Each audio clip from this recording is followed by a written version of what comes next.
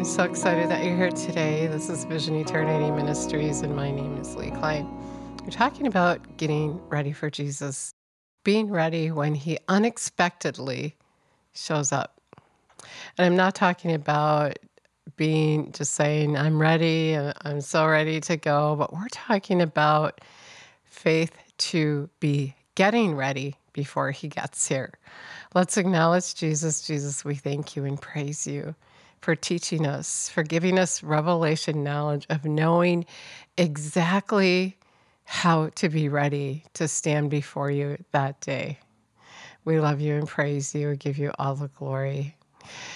And so, getting ready for somebody you don't know when he's coming and you can't see him is going to take faith. And that is exactly what Jesus wants us to do, is to have faith in our Lord and Savior, that His word is true, He is coming, and then do the things that He asked us to do to be ready. And of course, we should already have all those baby things out of the way, because now is a time to be ready, to prepare, to be invested in His life. You know, like He gave up His life for you, and now we give up ours for Him. He said, if you want to be my disciple, then you have to give up all your own interests. And so just like when you have a child, you just change everything. Now it's about the baby. It's about your child. Your life isn't your own anymore. And the same thing for Jesus. He gave up His life for you, and now He's asking you to be a part of His life. And His objective is that none would perish. And He's asking you to be a part of that, to be a part of His life, to be sure that none would perish. And that's what getting ready is. And He was saying in Matthew 24 that it's going to be like in the day of Noah when He comes. People are going to be oblivious to the fact that He's coming, and then when He's here, they're going to be shocked. And you and I as well, if we're not getting ready. He said, a faithful servant, if you recall in Matthew 24, a faithful servant is the one that is going to be doing what his master told him to do when he left, and not be the one that is, he isn't here yet. I don't feel like doing this. I don't see anything happening. I'm just going to quit and do whatever. I quit. I don't see it. And I just feel like I'm missing out on so many things, and I just quit. And maybe like when I see some signs that he was talking about, when I see clearly that he's coming, then I'll do what he said. As of right now, I feel foolish telling people Jesus is coming. And I think a lot of people do. They don't want to say Jesus is coming because it doesn't look like He is. And you get that look. Okay, we know that, but He's not coming right now. I just want to recall with you Matthew 24, verse 45. Who is the faithful and thoughtful, wise servant, whom his master has put in charge of his household to give to the others the food and supplies of the proper time? Blessed, happy, and fortunate, and to be envied, is the servant who, when his master comes, he will find him so doing. I solemnly declare to you, he will set him over all his possessions. But if the servant is wicked and says to himself, my master is delayed, and he's going to be gone a long time, and he begins to beat his fellow servants and eat and get drunk, the master of the servant will come on a day that he does not expect him, at an hour which he is not aware, and I will punish him and cut him up with scourging and throw him in with the pretenders. And really, that is what we're doing if we're not getting ready for Jesus, is we're pretenders, because that is what our whole life is about. To be recreated in His likeness and to learn how to live in His kingdom right here and right now, living and heaven on the earth. That is to be our objective, to look like Jesus. And then the grown-up part of that, which he wants to talk about, is to do his work. Jesus said, when I leave, I'm leaving, you're going to do what I was doing, and even greater things. And right now in this time, he is calling us to the greater things. We also talked about the 5 silly virgins who were like the pretenders. They weren't ready. He gave the example of walking around with oil lamps, needing oil, but haven't brought the oil with you. And that's what he's saying to us. If we're not getting ready, we're just silly walking around thinking that on that day one of those angels are going to grab us, and they're not, because we're not getting ready. We're not doing the action of getting ready. We don't have faith in Jesus. We don't have integrity. If we're not getting ready, we don't have integrity. We're not faithful. We're betraying him if we forgot what he said. Because he said, watch and pray, give strict attention to the fact that I'm coming, and you need to be doing that thing that I asked you to do to be ready. And, he just started talking about that, and he went on, and then he went on in Matthew 25, and he said the kingdom of heaven is like a man who went on a long journey. And of course, we know Jesus went on that long journey. And while he was gone, before he left, he gathered those together and he gave them something to do. 20 gave 5 talents, to another one, to each in a portion to his own personal ability. He departed and he left the country. He gave everyone something to do. And then when he came back, and you can read this, it's in Matthew 25, starting in verse 14. When he came back, he rewarded those who did what he asked them to do.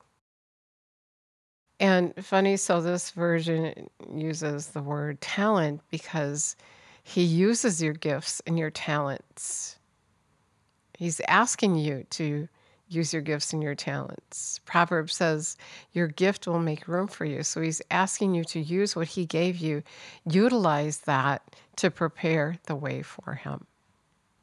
And you will be richly rewarded. And he said,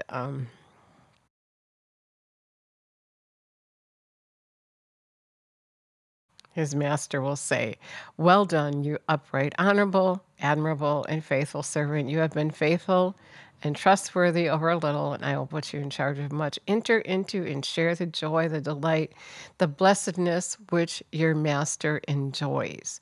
And then there was one who buried his talent, and he was thrown out into the outer darkness where there's weeping and gnashing of teeth. And so Jesus is seriously saying, will you be a part of my life? Will you marry me? Will you become engaged in my life? Or is it just going to be about you? Remember, in order to be his disciple, you got to put everything aside. You have to put everything aside and get engaged. Get invested in his life and what's about to happen, and your reward will be eternal life. And that's how his kingdom is. It's about love and giving of yourself. We were never meant to work to make a living. Jesus said, if you live in the kingdom of God, if you live the importance of life, then whatever you need, the Father will add to you, Matthew 6. Seek his way of doing and being right, and all those things that you need will just be added to you. And so you won't be spending your life trying to figure things out, struggling to eat, to drink, to have a place to live, but you'd be spending your life loving, doing the will of the Father. And then in turn, He will provide for you. As He cares for the birds, He'll even care for you even more than He cares for the birds because you're taking care of His stuff. You care about Him. You know, many say, I love the Lord with all my heart, all my soul, and all my mind. And that really means to care about what He cares about. And so when you care about what He cares about, you're going to care that many are perishing and for a lack of knowledge. And maybe you didn't have this knowledge right now. Maybe you didn't know you had to give it all up for Him, but you do. A while back, He asked me to quit my job. And I said, Lord, I have all this debt. And when I get it paid, of course, I'll go for you. He said, your job is keeping you in debt because it's not my will for you. And so I quit my job and He supplied my needs according to His riches and glory in Christ Jesus. He took care of me and He still does. He's going to meet your needs. He's going to be your God. When you take care of yourself and you're meeting your own needs, then really that turns into being your God because you put Him aside for it instead of putting it aside for Him. The rich young ruler, Jesus said, you lack one thing. Sell your stuff, give it to the poor, and follow me.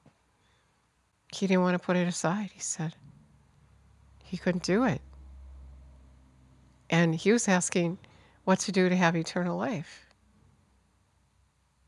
And if you're asking what to do to have eternal life, how to be ready, he's saying the same thing. Put it aside and follow me.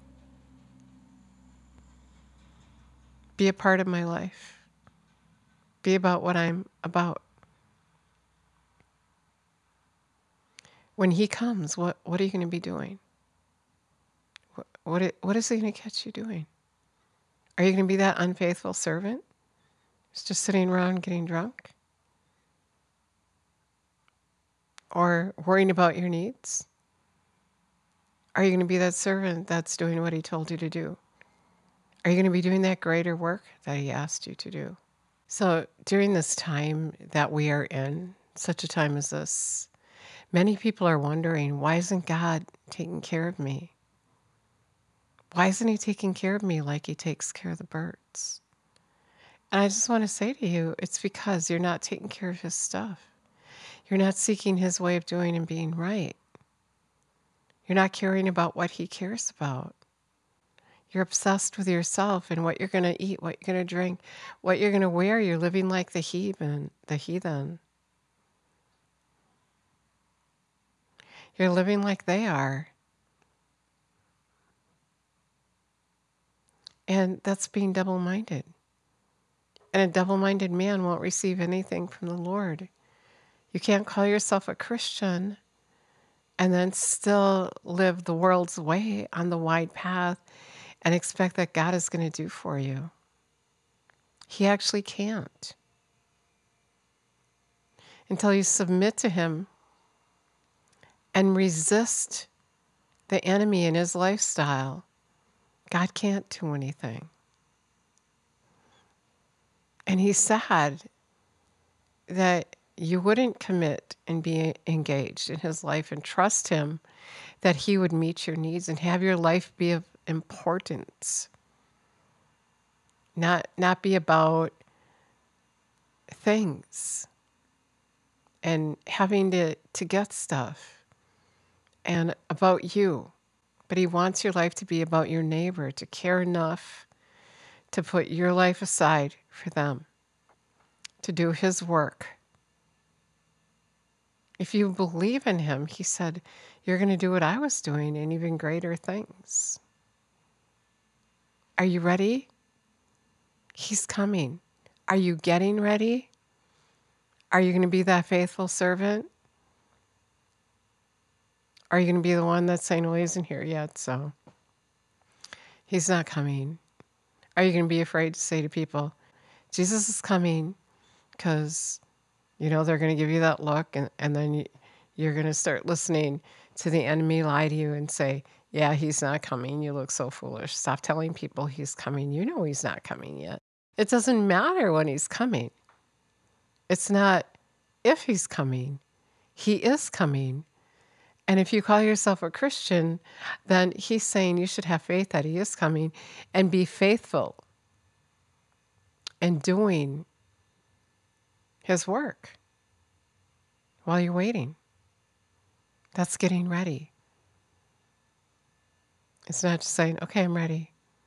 Get ready. Like he said, have integrity. Let him look at you and say, that's my servant. She doesn't see me yet, but she's doing my work. And you're going to know.